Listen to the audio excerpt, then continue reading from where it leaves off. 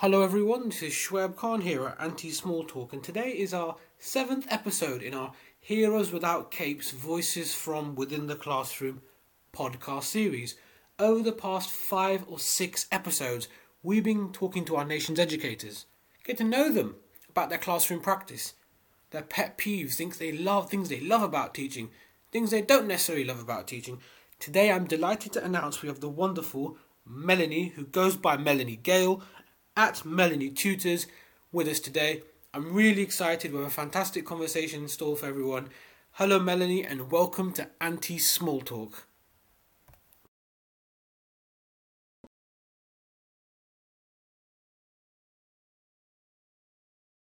Hello, nice to be here.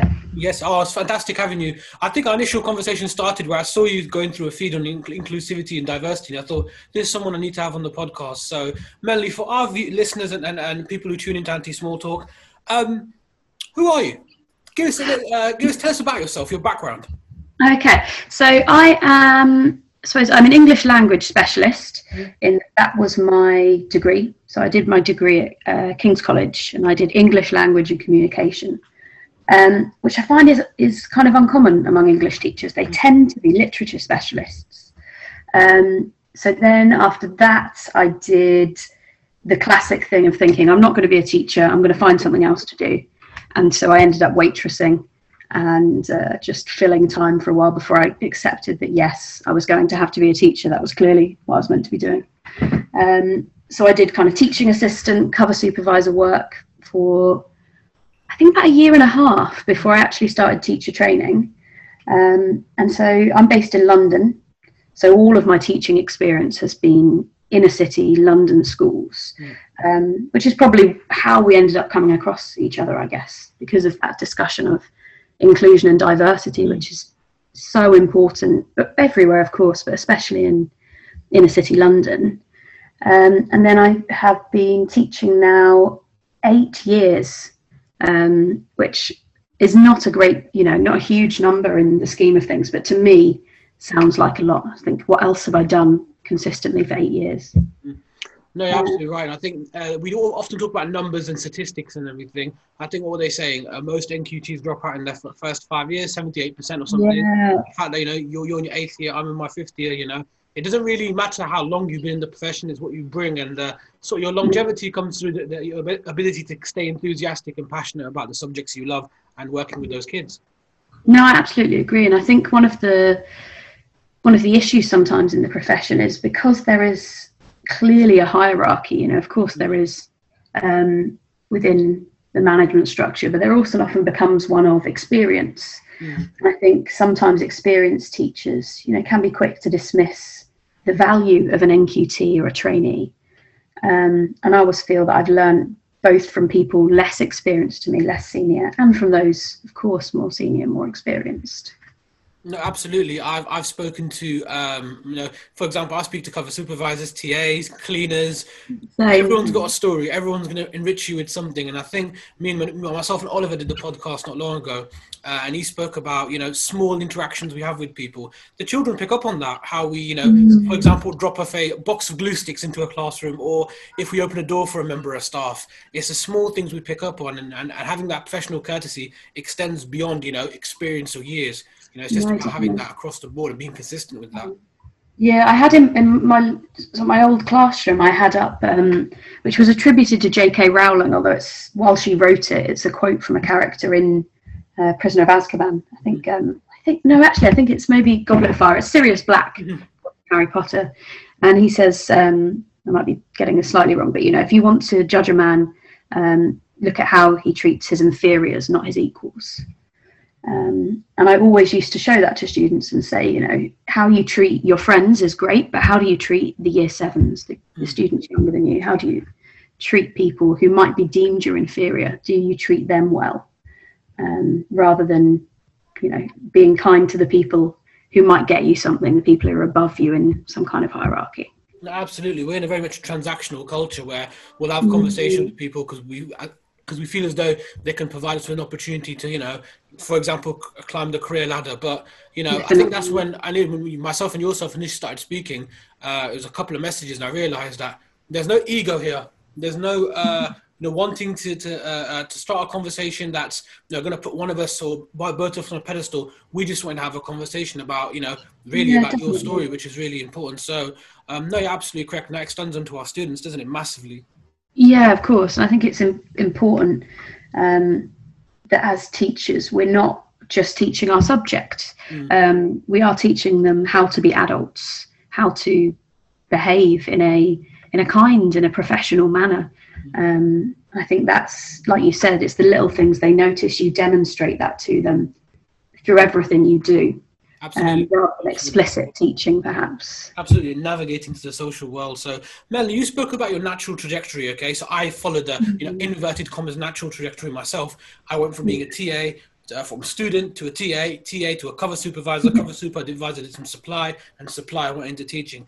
So, Melanie, big question here for you. Okay, why did you choose to become a teacher? What was there one particular reason why you chose to become a teacher? I think, like you said, of that natural trajectory, I think, I tried to think about this before the podcast, and for me, I think I can't remember not wanting to be a teacher. So I can remember kind of as young as sort of, 4 or 5, playing with friends, the typical thing of wanting to play teacher. And so I'd always just enjoyed teaching and learning. And my mum actually is a qualified teacher, but she never taught. So she was of one of the classic kind of, boom and bust that happens with qualifying as a teacher. They were desperate for teachers. So she got onto a teacher training course. This would have been, I guess, in the 70s, qualified. And by the time she qualified, everyone had qualified and there were no more teaching jobs. So in a way, even though my mum, wasn't a teacher as her profession, I think I've been surrounded by teachers, if that makes sense. And I can remember kind of year 5 and 6 thinking, oh, I'd like to be a primary school teacher. And then in secondary school thinking, oh, I'd like to be a secondary school teacher. And then getting to university and trying to reject that a bit, thinking, no, I'm not going to teach. I'm going to do something else. I'm going to look into publishing. I'm going to, I don't know, do anything. It was like trying to fight it. You feel like you have this destiny and you're thinking, nope, I'm going to do something different. And of course, I didn't. I just ended up waitressing after university and thinking, oh, I really should have done some work experience. I should have built up some kind of CV rather than just enjoying 3 years of learning, really, and partying. Oh, yeah, of course, the partying definitely comes part of it. I was quite fortunate where I commuted from my hometown to uni. I was quite fortunate where I never had the distraction, but studying, I did it for the love of learning. And once I graduated, did a few bit part jobs, and I thought I want to do something that changes the world. And for myself as well, being a teacher was something that came quite late. I was 17, 18 when I realized I wanted to do it. And I think that there are no regrets. I've had ups and downs in our careers, don't we? And it's all about how we manage them. Certainly. And I think you mentioned there about a job that does good. I remember in that I had a sort of strange period after university. I almost felt like I was sort of in mourning for my education, because you have this trajectory, don't you? You go from primary school to secondary school to university, and then no one tells you what happens next. And I had sort of this strange period. And I remember when I was sort of trying to mull over what do I want to do, I remember thinking, I don't want a job which is solely about the paycheck at the end of the month. I want something that provides me with a bit more than that, so I can go home feeling proud of what I've done that day, rather than just, I've done that day and I'll get my money in a few weeks' time. No, you're absolutely right. It's that internal satisfaction, isn't it? So it's one of those things where the hours that we do, they don't really marry with the salary we get. So anyone who actually teaches full time, or in any capacity, anywhere, works in education, any capacity, the money doesn't match the hours that we do, but we do it for those students. And the people who do it for the right purpose and the right reasons, they shine through quite quickly. I think you see them. I think you can hear from them, you can and hear their voice, you can see it in their eyes as well. When you've got members of staff who are there for those students and not for their own sense of self-purpose or self-importance, those are the people we need to ally ourselves with, because those are the ones who are there for the right reasons and care about the profession itself rather than personal gain. Yeah, definitely, I agree. I think that's one of the strengths of teachers, and I think it's also in an odd way actually one of the struggles of teaching, because you are often so dedicated to the students, and you want them to learn, you want them to do their best. And I think teachers are commonly quite poor at putting themselves first. Yes. And I do think, I sort of hope, actually, I wonder if COVID will make any difference to that. I don't know about you, I've always found there's a bit of a culture of sort of presenteeism among teachers. I remember once, saying proudly that I'd, done 5 or 6 years without a day off, and it didn't mean I hadn't been ill in that time. It's just that it was expected. You come in every single day, and I do hope that this kind of current climate, where of course you shouldn't go in where you're ill, you're going to affect other people, I hope that might change things long term, that people will be better about taking time off when they need it. No, you're absolutely correct. This whole notion of teacher well-being, which I think became prominent in 2018, Ofsted put into their framework. It became a hashtag. It became something that people threw around. Books are written about it. I'm very critical of many things in education, but teacher well-being I'm very critical of, because ultimately, there's that whole analogy people give of it's gone out of my head now. Something about you can't pour from a half. Yes, I know what you mean. Yeah, one of those things. Something like you've got to have a sort of a full teapot or whatever it is to be able to pour out to other people. That sort of thing. Yeah. What if you don't like tea? Coffee. What if you don't like coffee? Lilt. I don't know, whichever one. I don't know whichever one. No, you're absolutely correct. I think it's really easy as a teacher to think, oh, well, my classes will suffer if I'm off, or I haven't got the energy to set cover. It's just easier to go in, because I think I think teachers are often quite control freaks about their classroom and their learning. And I know how I felt sometimes if I had to have a day off, like the thought of going back into my classroom where someone's going to have moved my stuff, or left books lying around. I think things like that can lead us to be almost to feel that we are, indispensable. We must be there. Absolutely, especially absolutely right. You alluded to the pandemic as well. I think it's really important, with self-isolations and this whole track and trace and stuff. If you're not feeling well, sometimes, although we put our students first, sometimes we've got to put our students first by taking, there's that saying, isn't there, from the film $1 Million Baby starring Hilary Swank, Clint Eastwood, sometimes to throw a punch, you've got to take a step back. And I think as teachers, sometimes we've got to take a step back during this pandemic and say, do you know what, hold up, big picture, our family is important, our students are important, our well-being is important. I'd rather have a day off rather than have 6 months off with COVID. So it's that fine balancing act that teachers are now finding themselves in. And I think this whole notion of teacher well-being, it needs to be analysed critically, and saying that it's very individualised. So Melanie, your well-being perhaps are very different from mine. And my well-being are very different from my line manager and from my TA. So they all vary from sector to sector, higher education to secondary to primary to infants. It varies, right across the board. So we really need to look at it with a sort of critical veneer and say, yeah, I've done this amount of work today. This is what I've done today. I'm not going to do anything more than that. So I know teachers that, once they leave the building, I try and do that as well. Once I leave the building, I'm done for the day, because I know my priorities are at home. But again, you feel that sense of guilt, don't you? That guilt trip comes in. We're very conscientious people. It's not our fault. We just want to do well in our roles. So it's a very fine balance, and our goodwill can be exploited because of that as well. Oh yeah, and I think that's the difficulty. I think it's the same of. I think there's a lot of similarities between, in my experience, nurses in the NHS and teachers, because I think both professions, their goodwill can be, used against them. I think, of course, nurses, it always comes up again and again that they're underpaid, and I think that one of the reasons that the NHS have been able to get away with that is it's such a vocation. If you feel called to nursing and you are a nurse, then you'll go to it anyway, no matter the pay. And I was at King's College London, which is obviously a nursing training school as well. So I met lots of nurses, and sadly, very few of them are still working full time for the NHS because, 8 years on, they're burnt out, they're done, and they can do better just by doing bank shifts once in a while than working full time. And I think it's often true of teachers too. Like you said, we don't typically come into this for the money, or the long holidays, as some people like to think. Oh yeah, like the Daily Mail, for example. But they've got their problem with everybody. They're currently after Marcus Rashford, which is, I know, that's a different story. Investing in property, yeah absolutely, yeah, because clearly no politician's got a second home. Do you know what I mean? Clearly, yeah, it doesn't happen, does it? Yeah, absolutely. Anytime someone steps out of their, what they think is where they should be. You know, if a footballer, he should be on the football pitch. Oh, he's trying to campaign for politics. Let's bring him down a little bit. Yeah, the whole idea that it's not his job, but if the politicians did their job in leveling up this country properly, we wouldn't have kids starving, would we? So it works both ways, doesn't it? It does work both ways. Yeah, certainly. I don't know how we managed to get onto that. We've got loads of questions to get through as well. No, but it's a good sign. We can. We'll go on to that. Absolutely. So, Melanie, is there a particular teacher you remember at school who inspired you or gave you the impetus and the energy and drive to become a teacher? Was there one or two teachers at school that you remember? I did. I was thinking about this earlier. I sort of worried I was going to sound like one of those Oscars speeches, when they start reeling off literally everybody, who they've ever worked with and their mum and God.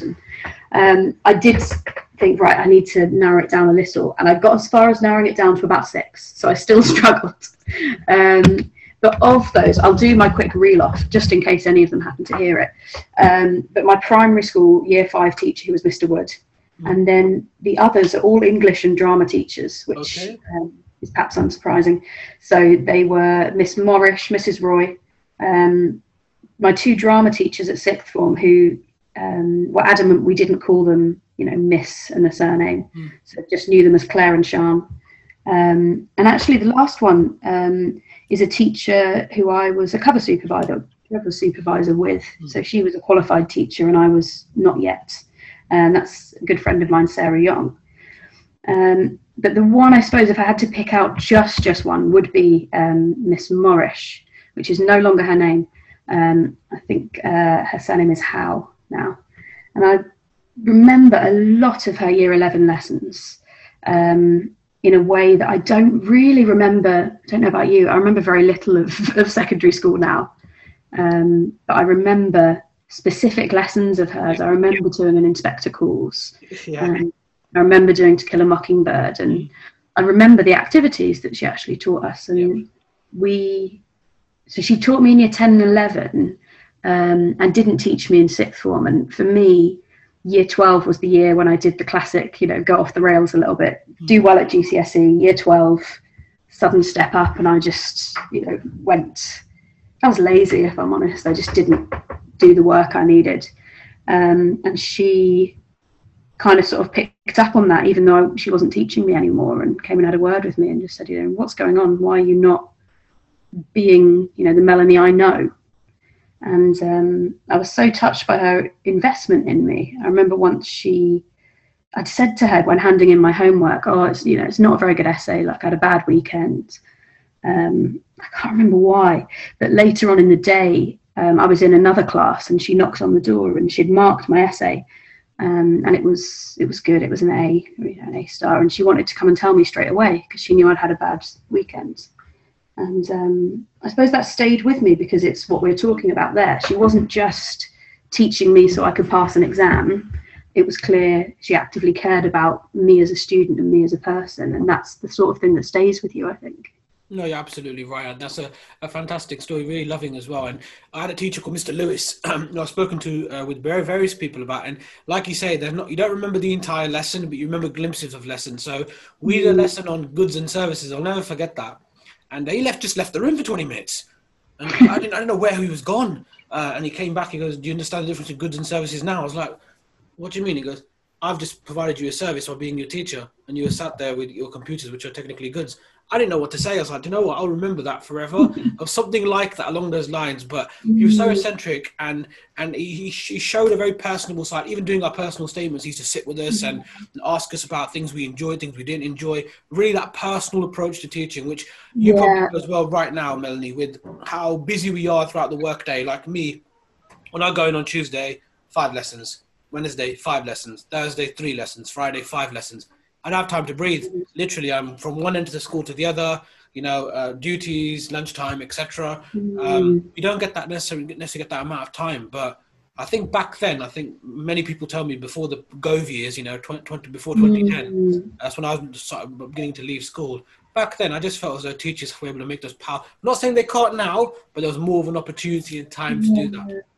No, I do. You talk about kind of the Gove years, and of course, I finished university in 2010. I literally finished my dissertation the day that the Cameron government was formed. Wow. Because I was, funnily enough, I was writing about Tony Blair for my dissertation. Okay. So it was particularly interesting to me. I even wrote it in my conclusion that, I was finishing it on the day of a new government. So I have only taught under Conservative governments, and of course I was at school myself under a Labour one. And I do wonder how much of my memory of school is accurate, because of course I wouldn't have known what pressures they were under. You're quite blind, aren't you, as a student, to the realities of, I think you even forget your teachers have other classes who aren't you. Yep. Definitely. Absolutely. Yeah, I do wonder if it would have been, how different it would have been to have qualified, 10 years ago compared to when I did. No, you're absolutely right. I think one thing is, now I'm a Tony Blair, I'm a Blair baby, I grew up on, grew up in Sure Start centres, EMA, Aim Higher, EMA, we were part of all those objectives and ideas, and I remember when 2010 hit, and I was finishing off sixth form, so I left in 2011. When I went back into the classroom in 2013 on doing a bit of TA work, you could see the changes in education. You could see the sort of demeanour of staff as well. And, I know a lot of people, there are people out there who praise Michael Gove and his ideas and everything, and it's based on his veneer of standards, look at in terms of ideology. The ideology behind current government practice is about micromanagement. It's about this cookie cutter approach to teaching that myself and other guests have spoken about. This idea there's one objective way of teaching every single class, and that's how every teacher should be. Now, a lot of damage has been caused over the past 10 years, and we can look at that. If we look at the retention and recruitment crisis, they might not have been directly caused by the Gove years, but there must be a byproduct of them, considering the fact that our schools are struggling even till this very day with funding and to resource and staff their schools. Because even the school I work at currently, sometimes it's a struggle between affording a supply teacher or making sure your students have got resources. And that shouldn't be the case in a country that's, the sixth richest country in the world. It should never be the case. What a time to be alive. And I think I've really found that in different schools I've worked at, the amount of money each school seems to have is just wildly different. It is. One school I worked at, we didn't have enough copies of Mice and Men at all, as in, so the year 11 class that I was in, we had to share one copy of Mice and Men between two students.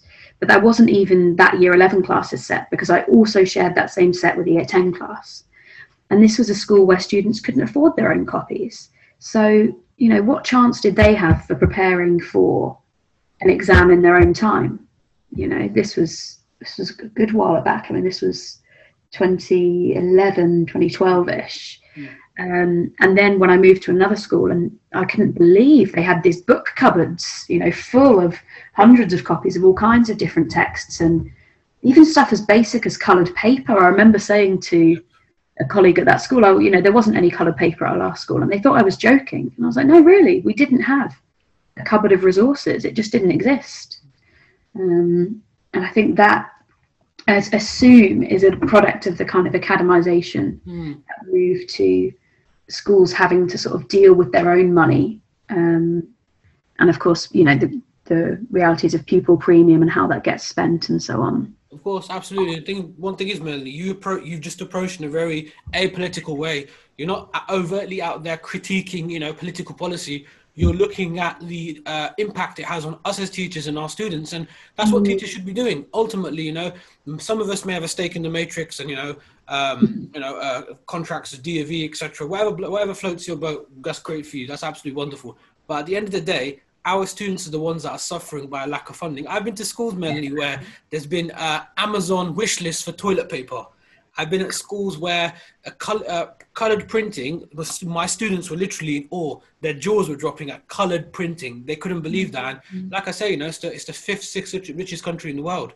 What a time to be alive that, our children are in awe of, coloured paper. It's and even our staff are struggling to make ends meet. The number of teachers that I know, for example, that may use food banks or are struggling to pay their mortgages. Being a teacher it's a very tough existence, and we've got to unite together in every way possible if we can. It is, and I think one person I'll sneak in and give a shout out here is, I don't know if you know Emma, who runs Money Savvy Teacher. I think I know her. I think I may have come across her. Yeah, so I can't remember how I originally sort of came across her, but she posted what I thought was a really good kind of blog article on why you shouldn't spend your own money on resources. Because we all do. I don't think I've met a teacher who has not spent, a penny of their own money on prizes or class resources or things. And it's a good piece to look at it about what you can do instead. So it's not saying, don't spend money at all ever. It's sort of looking at ways you can get around that rather than, because we sort of plug the funding gaps with our own wallets. We do. Now, I bought once on eBay, I bought about 20 different copies of Othello because the ones that we had at that school were the really, you obviously don't teach English, but there's some very cheap editions of Shakespeare, which are great in the sense that they're cheap, but they're so tiny and they have that kind of thin paper, you can't actually write anything on it. And they're no use to teach from. And that was the option the school presented, like, here are your copies of Othello. And I knew it wouldn't be useful to teach from. So I spent about 30 quid just buying second-hand copies that I liked. And did I take them when I left? Of course I didn't. Absolutely. So, honestly, Melanie, I work with a member of staff. I'm going to shout him out, actually. I'm not sure if I should mention his last name, but I mentioned his first name, Ian. He knows who he is. He's a big listener, Anti-Small Talk, always messages me as well. Ian and I were doing our PGC together, and he began to work in a very deprived school in Leicestershire. And he said to me, Shoaib, we've got no history books in one of our cupboards, none at all. And how are you going to address that? I've asked for funding. They said there's not enough funding. So he literally would spend his own money. So he sold his car, and the money he got from his car, he literally stacked up his classroom. So I'm not sure how much he sold his car for, and he used to walk to work, and it was about 2 miles. So he literally poured everything into his job. And this is a small sacrifice. I think time is the biggest sacrifice that we make, but the financial sacrifice needs to be considered and looked at as well, because you're right, Christmas time, I've got a massive habit of spending loads at Christmas time. I want my students to have some sort of Christmas party if they're not able to celebrate birthdays, even things like, when you're handing out sweets and stuff. I have that really bad habit of just going to the shop and buying stationery because my students haven't got it, or folders. So I think you're right. We plug those gaps, and we shouldn't have to. Yeah, and I think once you get into the habit, of it's just £1, it's just a £5. I can't be bothered to claim back, expenses for, the travel to a CPD and stuff like that. I think I remember when I was training, I was living with a friend of mine who's in computing, and he couldn't believe when I was buying like biscuits, coffee and tea to take into work, and I was like, oh, I'm on the rota this week, and he was like, rota? And I was like, well, yeah, it's my turn to buy stuff for the department, and then, it rotates. And he was like, we just have a fridge of everything we want. And he wouldn't dream of not claiming back his expenses. It's just a different expectation in the private sector. I think we often feel guilty about claiming back expenses, And I think talking to him made me realise, actually, that, just how I was encouraging the problem by, funding things with my own money. It's one of those things, we implicitly do that, don't we? Absolutely. Melanie, got a couple more questions here for you, okay? Just a fascinating discussion. We could just talk about funding for ages. That is a discussion within itself. So, Melanie, how would you describe your teaching style? I know people have got their own sort of, way of doing things. How would you describe your teaching style? Yes, it's such a difficult one. So I know there's become quite a thing recently, I suppose, debate on Twitter. I've seen lots of people doing this. I'm traditional, or I'm progressive, or I'm trad progressive, or progressive. Or this sort of dichotomy, which I've never found speaks to me particularly. I think my teaching style has matured and has developed across my career. I think partly the school I was at, where I qualified, was very assessment focused. It was all, can we push the GCSE down, to year 7, year 8, year 9? And I think, so initially I was that kind of teacher. Everything is about the exam, because that was what I had grown in and been shown, It was constantly, does the learning objective meet the activities, and is the learning objective something that is going to help them with their future education? And I come across quite a lot of those people on Twitter, actually, but I feel I've really moved on from that. I think I had a sort of breakthrough. I can't remember exactly when, maybe a few years into teaching when I was just like, what are you doing so focused on the exams? I think I was thinking back to my own education, and I remember very little of being assessed. I'm sure somebody taught me at some point how to write an essay and talked about the assessment objectives for English literature GCSE. But what I remember really is the education itself. I remember the stories. I remember the books we were taught. I remember, like you said, these odd moments with teachers. And it really led me away from thinking I was a teacher focused on exams and assessment. And it's not that I'm critical of those teachers who do choose that. I think especially in the kind of schools I think you and I have worked in, sort of inner city, where students are more deprived perhaps in terms of their wider knowledge. I think you can often feel I've got to give them the education that's going to get them the GCSEs, because the GCSEs will get them somewhere in life. And I can understand that choice, but for me, I think I've moved to really understanding education as something much more broad, that often what I'm teaching might not explicitly ever come up on an exam. They might never need it in that sense, but they will learn something from it. And I think that was really freeing for me, and sort of, reignited my love for my subject and for my career. I think if I'd continued being that person, like, the starter must be some kind of exam skill and everything must be exam focused, I would have bored myself eventually.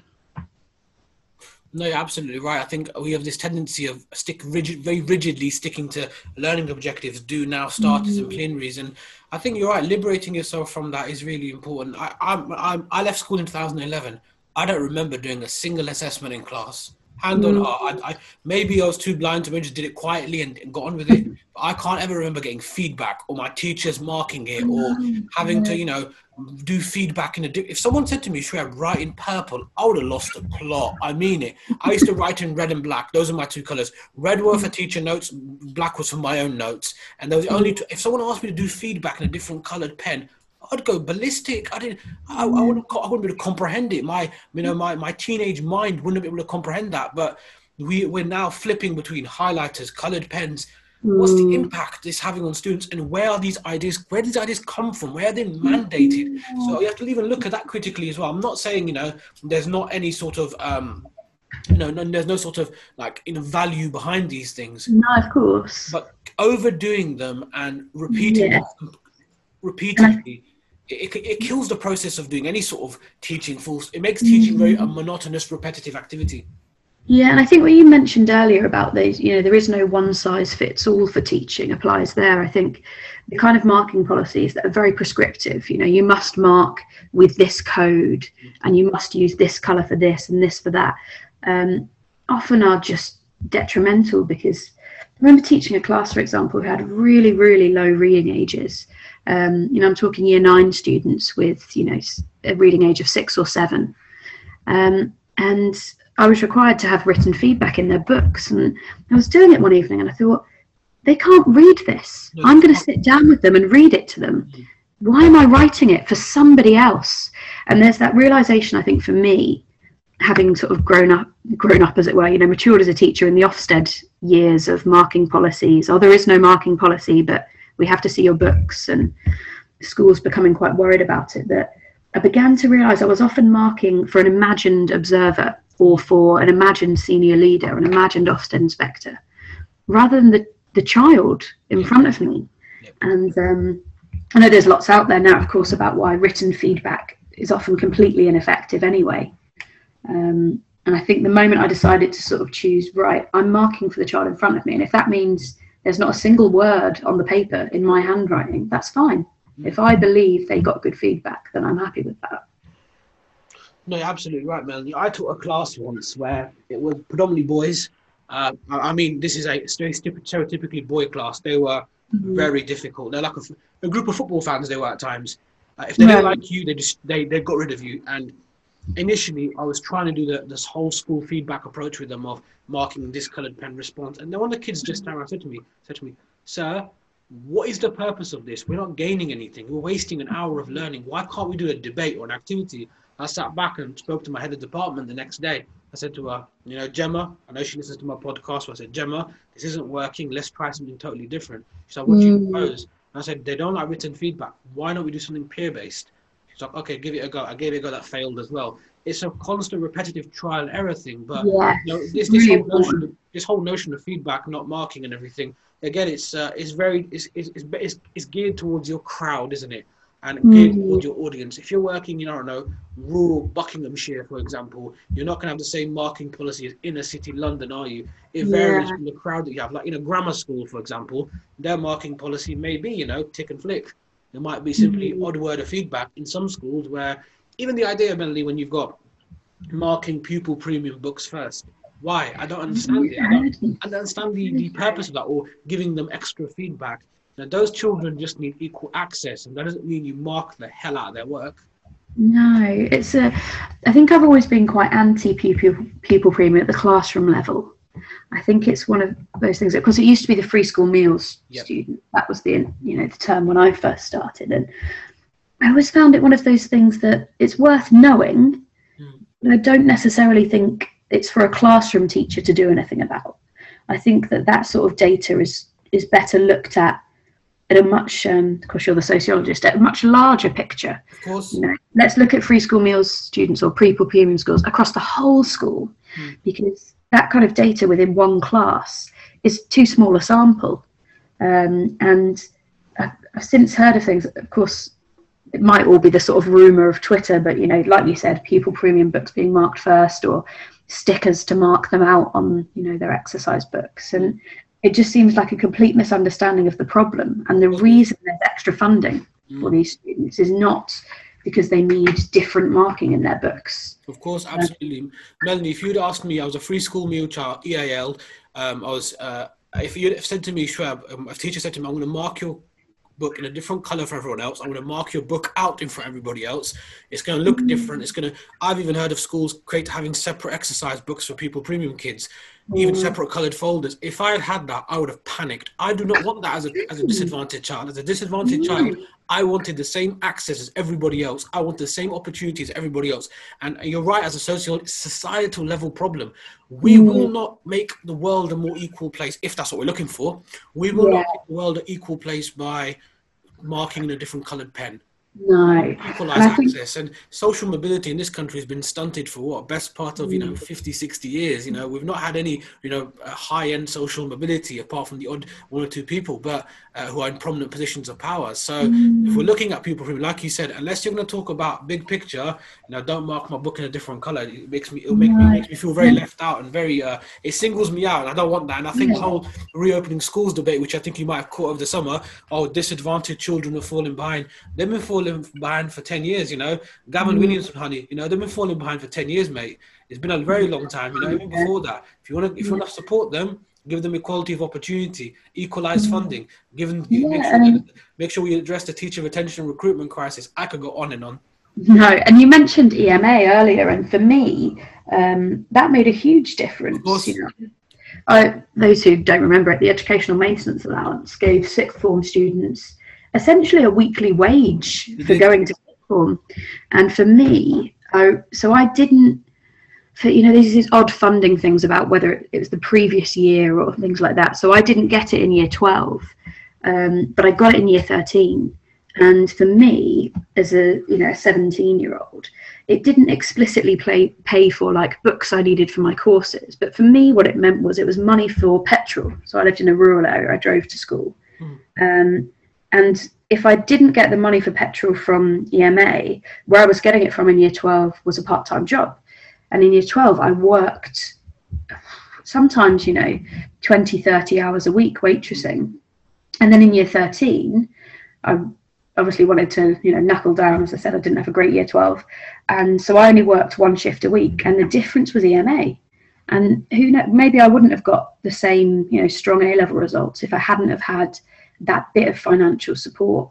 And unfortunately, things like that now seem to be dismissed as sort of, it's a communist policy, or we shouldn't be paying children to go to school, and they don't need it, they're going to waste it. And, absolutely. That £30, it was £30 a week. It was. It was £15 to get a bus from the the area we lived in to the school, £15 on the bus, £10 we spent on lunch, and £5 we left over, we'd save. And after every 10 weeks, I'd go to WH Smith's and buy revision guides and paper and pens and bits and bobs that I needed to support me in my studies. Even things like, a warm coat and stuff like that. You'd save those £5 to build up. That was, honestly, for me, it was huge. That £30 being paid into my account every week was enormous. And, from a background of, a very underprivileged background, from in inner city, for children like me, it was the difference between having something to eat that day and not having anything to eat at all. And I think you mentioned their transport, and for me, so this was in the era of leaving school at 16 if you wanted to. We had school buses paid until we were 16, and then for sixth form, you're on your own. If you want to buy a bus pass from the school travel company, it was very expensive. Yes. If you want to buy one from like the local buses instead, very expensive. And so, of course, we were wanting to learn to drive. So that's where, in that community, it was very much about your parents saving up money, across your childhood to get you a second-hand car because you needed it to get to school. And I think people can often forget about those in rural areas can be deprived too. Of course, absolutely. The one yeah, you're absolutely right, Melanie. When I did my NQT year was in a deprived rural area, and I never realised the deprivation until I left. It hit me by storm. I was thinking it can't be poor out in the suburbs, but you look, the employment opportunities, the sort of the attitudes of local people. There's not that level of aspiration there because they don't see the aspiration. They're not allowed to have access to that aspiration. Yeah, and I know there has been a sort of renewed focus on that. I think more people are commenting on, of course, seaside towns, and the quality of schools in those can be quite poor and is forgotten about. I grew up not far from Great Yarmouth, where I know there's I think it might just be called Great Yarmouth Academy. I know there's a school there that's really trying to sort of turn around the life chances of these young people who are in a seaside town where there's not visibly a lot of opportunity. Which of course makes it really, really difficult, doesn't it? It makes it nigh on impossible to gain that sort of, those aspirations, absolutely. So, Melanie, I've got a last couple of questions here for you, because I think we really managed to go completely off topic, actually, to be fair. So, Melanie, quick one for you, okay? So, back to your sort of like profession, okay? Professional. So, in your career, what has been your proudest moment so far? Proudest moment also, let me double up on that, and your most challenging moment as well. Okay. As the typical kind of teacher thing, I can think of the challenging more quickly than the proudest. So I'll go with that first, and the proudest comes later. For me, the most challenging decision for me was to leave the classroom. So I kind of alluded to earlier, I'm not a classroom teacher at the moment. I'm working for myself, doing private tuition, and I have been since March. Although typically, of course, I've decided to change my mind a bit. I'm going to go back. Got a new school I'm starting part-time in January. But for me, that was a really hard decision because, like I mentioned, I'd sort of followed that natural trajectory. I was a teacher, and I'd sort of attempted the route of going up towards middle leadership, and then thought, this isn't for me. I want to be in the classroom, so I'd sort of come back down the ladder, and then was stuck for a bit. It was like, what's next then? If I don't want to be a head of department, head of year, member of SLT, what do I want to do? And that was really challenging for me to make that decision. I had a lot of, chats with other colleagues, people outside of teaching, had some like coaching, and someone said to me, you need to be the CEO of your own life. And it was kind of, it's sort of a throwaway phrase, but it's really stuck with me because I felt as a teacher I was not CEO of my own life. I'd let the classroom become the CEO of my life, let the school become that. And, in an odd way, I'd sort of fallen into a system where I wasn't actually in control of a lot of what I did day to day. And it was a big leap, to decide, okay, I'm going to leap off. I haven't got a job offer. I'm not doing anything. And I'd built up this tutoring part-time from September 2019, so just over a year now I've been doing this, but gradually built up and then made that leap. And of course the pandemic came at a sort of strange time for me because I already was due to leave a job, you know, then, and then suddenly everybody is off school, and obviously online tuition has had a real boom since then, which has been great for me because I actually, turns out I quite love working from home. But fickle person that I am, like I said, I am going back in January part-time, and I think I'm going back as a very different person. I think I've learned a great deal from this time away from the classroom. Things we were talking about there, you know, about teacher well-being. I don't think I'm going to be the same teacher that I was when I left my last job. I think I've got a renewed sense of that work-life balance and what a job is and what my life is and where that line, you know, means. Proudest is a tough one. I think I don't know if it's definitely it, but it's the one that comes to mind. I had a year 7 tutor group in my NQT year. So did I, and they're amazing, aren't they? Yeah, I remember being a bit taken aback when they were given to me, because I knew from cover supervisor training, year 7 tutor group, what a lot of work. You know, everybody knows that, you know, it's a struggle, it's a transition for them, and they need you in a way that, you know, your year 9 tutor group might not. But I stuck with them from year 7 through to the end of year 11. That's amazing. Yeah, and I sort of decided partway through, I'm not going to go until they go.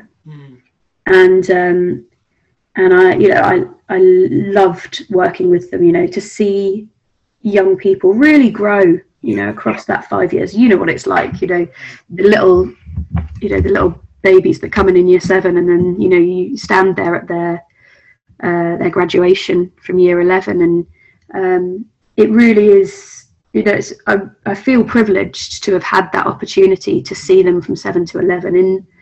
In that year group, I think one other tutor was with me at the same time, you know, as an NQT, and he also took them through to year 11. But we had, I think, 2 or 3 different heads of year in that time. Lots of other tutors came and went, and I loved them to bits. They were so badly behaved in year 7. Like it was a bit of an on-running joke that, you know, Miss Canane's tutor group, 7 CNA, and they were so much work, but they were also that classic kind of rewarding thing, you know, students who came to me with all kinds of good news and bad news and problems and joys across that time. And in fact, the first one of them, I believe anyway, has just had a baby 2 weeks ago. Wow, that's incredible. Yeah, so that was, and then, you know, to find out, you know, that she's 18 and came to let me know she's pregnant, she's having a baby. And, you know, it's that thing, I think often as a teacher, you know, it's not necessarily the job description, but you do become a bit of a parent in a sort of, maybe more of like an aunt, perhaps, you know. You do end up building these relationships, and, you know, I've got many, you know, academic achievements that were, you know, the sort of things you'd mention at performance management of classes who did well, or, you know, things that I did. But I think, you know, just seeing those students, you know, finish year 11, and some of them, you know, I didn't think would. Some of them I thought would be, you know, wouldn't have made it to the end of year 11. So I think the relationship I have with them, you know, is perhaps one of my proudest achievements across my career. No, that's incredible. That is incredible. I had a year 7 form class. I only had it from my NQT year because I got moved across to the main trust school. But in that year, there was so much. They went from being these really doe-eyed, innocent kids to having a little bit of cheek about them where they'd get in a bit of trouble. Then you go from being like uncle to dad to teacher to friend. Yeah, and, social worker, yeah. I used to see them twice a day, so in the morning and at the end of the day. So I used to have them 40 minutes a day, I did. And even parents' evenings, I used to look forward to them. And you get to know the parents, you know. That's the other thing, across that 5 years, you've seen the same parent, you know, this many times. And one of them gave me the you know, present from the mum, gave me this lovely, like, engraved brandy glass, you know, kind of acknowledging, oh, you know, thanks for putting up with my son for 5 years.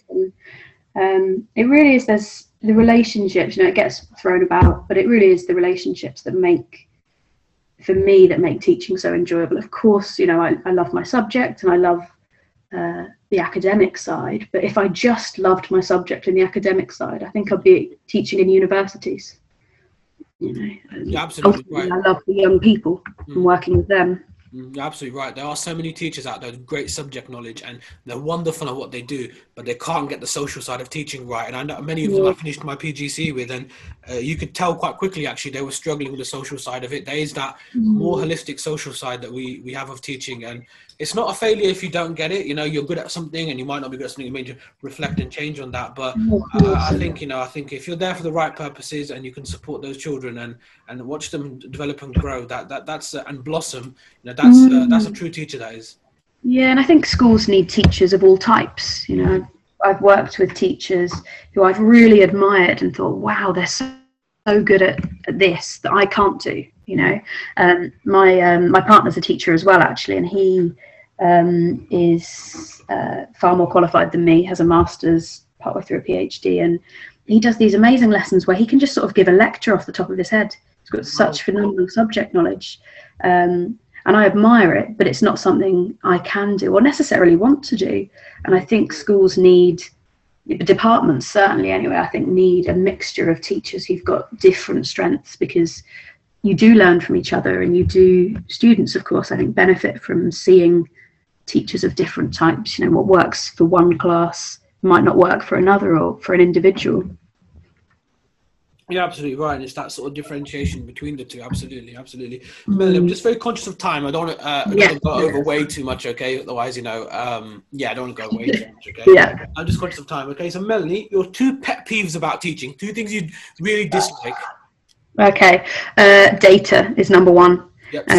Hate it as well. Yeah. So it's data, and it's, I suppose, quite a broad thing, but teacher kind of I don't know how to put it, actually, the sort of infighting that isn't beneficial to each other and the profession. I think there's a lot of, this is what I do in my classroom and I'm correct and I've got it, and if you're not doing this, what are you doing? You're an embarrassment. And I think I saw somebody on Twitter post this thing, actually we should be saying, this is what works for me in my setting with this class at the moment. It's not, you must all do this now. And I think, I love teaching. I've said to you before that Twitter's been really beneficial for my teaching, but there can be a lot of that kind of infighting of, I've found the answer, and if you're not doing it my way, then you've got it wrong. And I think, like you said, there's no one way that works for everyone. And I think we do best just to listen to each other and go, oh, that's great. Wouldn't work for me, but great that you're doing it. And, vice versa. Absolutely. People give me advice on my teaching, on my school, etc. And I said to them, can you come and spend a day with me in my context? And then we can really discuss it. And that would be great. I fell into a Biscuit Stonehenge, debate on Twitter. I don't know why I do it to myself. I know it's going to end badly. And I think, sort of people saying, well, they learned nothing. And I thought, well, they can't have learned nothing. Primary school children are constantly learning. It doesn't mean it's what the objective was to learn facts about Stonehenge, but they must have learned teamwork. They must have learned fine motor skills. They might well remember that better than they remember what the stones are made of. Absolutely correct. And I think sometimes we've got to give ourselves that leeway. And again, if I've seen teachers work in special educational needs schools, SEN schools, their teaching style is very radically different from mine. I'm not in a position to critique that. That's their context. If it works for them and their kids, and they're doing it well, and they're enthusiastic about it, and they're getting results from it, who are we to critique one another? We should be supporting one another. We can pinch ideas from each other. Yes, definitely. I mean, just briefly, absolutely shout out to SEN teachers. My stepdaughter is profoundly disabled, and I'm amazed at the patience, the resilience, the tenacity of these staff who, some teachers might look at, my stepdaughter and think, well, she can't really do anything, so let's just leave her be. But they just try and again, and they constantly look for new things. And one of the joys for me, actually, of her bubble closing was the shift to online teaching. Just getting to see how they work with her. And so huge shout out to SEN teachers. They are absolutely phenomenal. They are absolutely incredible. The patience, the dedication, the hard work they put in, it's uncanny. It's unparalleled. It's absolutely incredible. Okay, so Melanie, just to finish off, okay, last two questions for you, okay? Yes. As this is Heroes Without Capes, voices from in the classroom, have you got a favourite superhero, and why is this person your favourite superhero? Do you know, I struggled with this question because you might hate me for this. I'm not into superhero films. I really struggle with it, and cartoons. I don't really hate you for that. Cartoons are cool, like Hong Kong Phooey and stuff. Those and I kind of like, I sneak around it. Maybe I can say the Powerpuff Girls. Okay. Because I remember as I've got two best female friends, and the three of us loved these kind of, the fact it was, three women who were not forced to kind of they were presented as strong females without having to take on stereotypically male characteristics. They're very feminine, but also they are brilliant at being superheroes. So I think that's it for me. Powerpuff Girls, not the cool. Okay, Powerpuff Girl, first time ever, but that's you can have that. It's fabulous. Okay, so Melanie, okay, I love music. I share music. I share bangers. What is on your playlist? Oh, gosh, do you know what's on my playlist at the moment? It's November, and I've snuck in the Christmas music already. Christmas music, not a problem.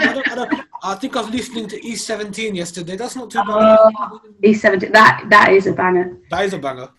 So other than that, though, Vehicle Ides of March is 1970s album, which if you listen to, you'll recognise bits from it because Aloe Black, King is Born, samples from it.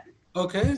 If you remember the kind of horns in the back of that, that's what the whole album is like. And they do like a cover of Eleanor Rigby, the Beatles one, but that's kind of all horn focused. So yeah, that's what I was listening to yesterday. So that's a much cooler answer than the Michael Bublé Christmas album, which is also true. Any bands in particular? Anything in the 90s you might listen to? Any R&B? The 90s, wasn't it? 90s for me, R.E.M. Love a bit of R.E.M. R.E.M. are cool. I don't mind Shiny Happy People. That's a pretty good one. Manic Street Preachers. Yeah, not bad. Yeah, I've got time for them. Yeah. Pulp, of course, an absolute favourite of mine. I love Jarvis Cocker, possibly a bit too much, actually. But the other 90s, realistically, I was in primary school in the 90s, and who I loved most of all was S Club 7. S Club 7 are amazing. There's no party like an S Club party. We all know exactly. That. And my stepdaughter's just started secondary school in September, and one of her new school songs is Reach, and they play it every day for the students. And I was like, excellent. Now I've got an excuse to play it to her at home. Fantastic. That's an incredible song. They're an incredible group. That they bring. Yeah, I genuinely loved them. I remember that the TV show Miami 7, and I remember buying each of their singles and the album. Wow, and, that's dedication. Yeah, I think that was possibly my first pop obsession, and there were many more to follow, but that was possibly the first one that was my own, as opposed to something that I'd gained from my parents or my sister. That was my first, I think, that was my obsession. That's yeah. I'll give S Club a pretty cool. To be fair, I'll give you that. Yeah, you got quite. I think you're like me. You've got quite eclectic music taste. Me, I listen to everything. Yeah, I listen to everything. Yeah, I think there's a couple of areas I don't know a lot about or don't really stray into, but I'm always happy to give things a go. Yeah, that's the most important thing, isn't it? Same with me. I think a lot of people say to me, for like growing up and stuff, they said, "Oh, you must have listened to a lot of rap music." I go, "Yeah, I listen to a lot of everything." To be honest with you, I don't have one particular type of music that I listen to more than the others. But as long as you can dance to it, not that I dance, as long as you can dance to it, then it's a banger for me. Yeah, for me, it's upbeat music. I think I remember my partner saying to me, I made a playlist for him once, and I was going through quite a bad time. At the time, I was struggling with my mental health, and he was like, even though you're down at the moment, this is all quite upbeat music. And I was like, I actually don't really listen to downbeat music. And he's a huge Nick Cave fan, and I jokingly went through and made a playlist called Not So Gloomy Nick Cave, like finding all the more upbeat numbers. Bless him. That's a playlist I think we need to share at some stage with someone. Yeah, well, I'll send that to you. Oh, fabulous. Thank you. No, honestly, Melanie, it's been absolutely wonderful having an anti-small talk. Ladies and gentlemen, if you're listening to this, okay, this is a wonderful educator, someone who's stepping back into the classroom, a real library of knowledge, and someone I think we all need to follow and support in our work. She's an incredible human being as well. I met her on Zoom. This is an educator we should all be following. So make sure you give her a follow, and I'll leave your handle in our Spotify bio as well. But yeah, Melanie, this is fantastic. Thank you. No, I'm really touched, and I feel really honoured to have been invited on and had the chance to meet you and just talk about what we both love, really. Yeah, teaching, general stuff, and then 90s music. And 90s music, I hope you're listening to S Club this evening. I think I'm listening to S Club. What am I currently listening to? I think I'm listening. I know what I've been listening to Lisa Loeb pretty much on repeat for weeks now. Like "Stay" for me is a beautiful song. I don't think it gets the recognition it deserves. Yeah, I mean, do always feel free to send me a playlist. Absolutely, why not? We'll sort something out sometime in the future. Yeah, definitely. Well, it was great to speak to you, and thank you so much again for inviting me on. Fabulous. Thank you, Melanie. Cheers. Bye bye. Thank you.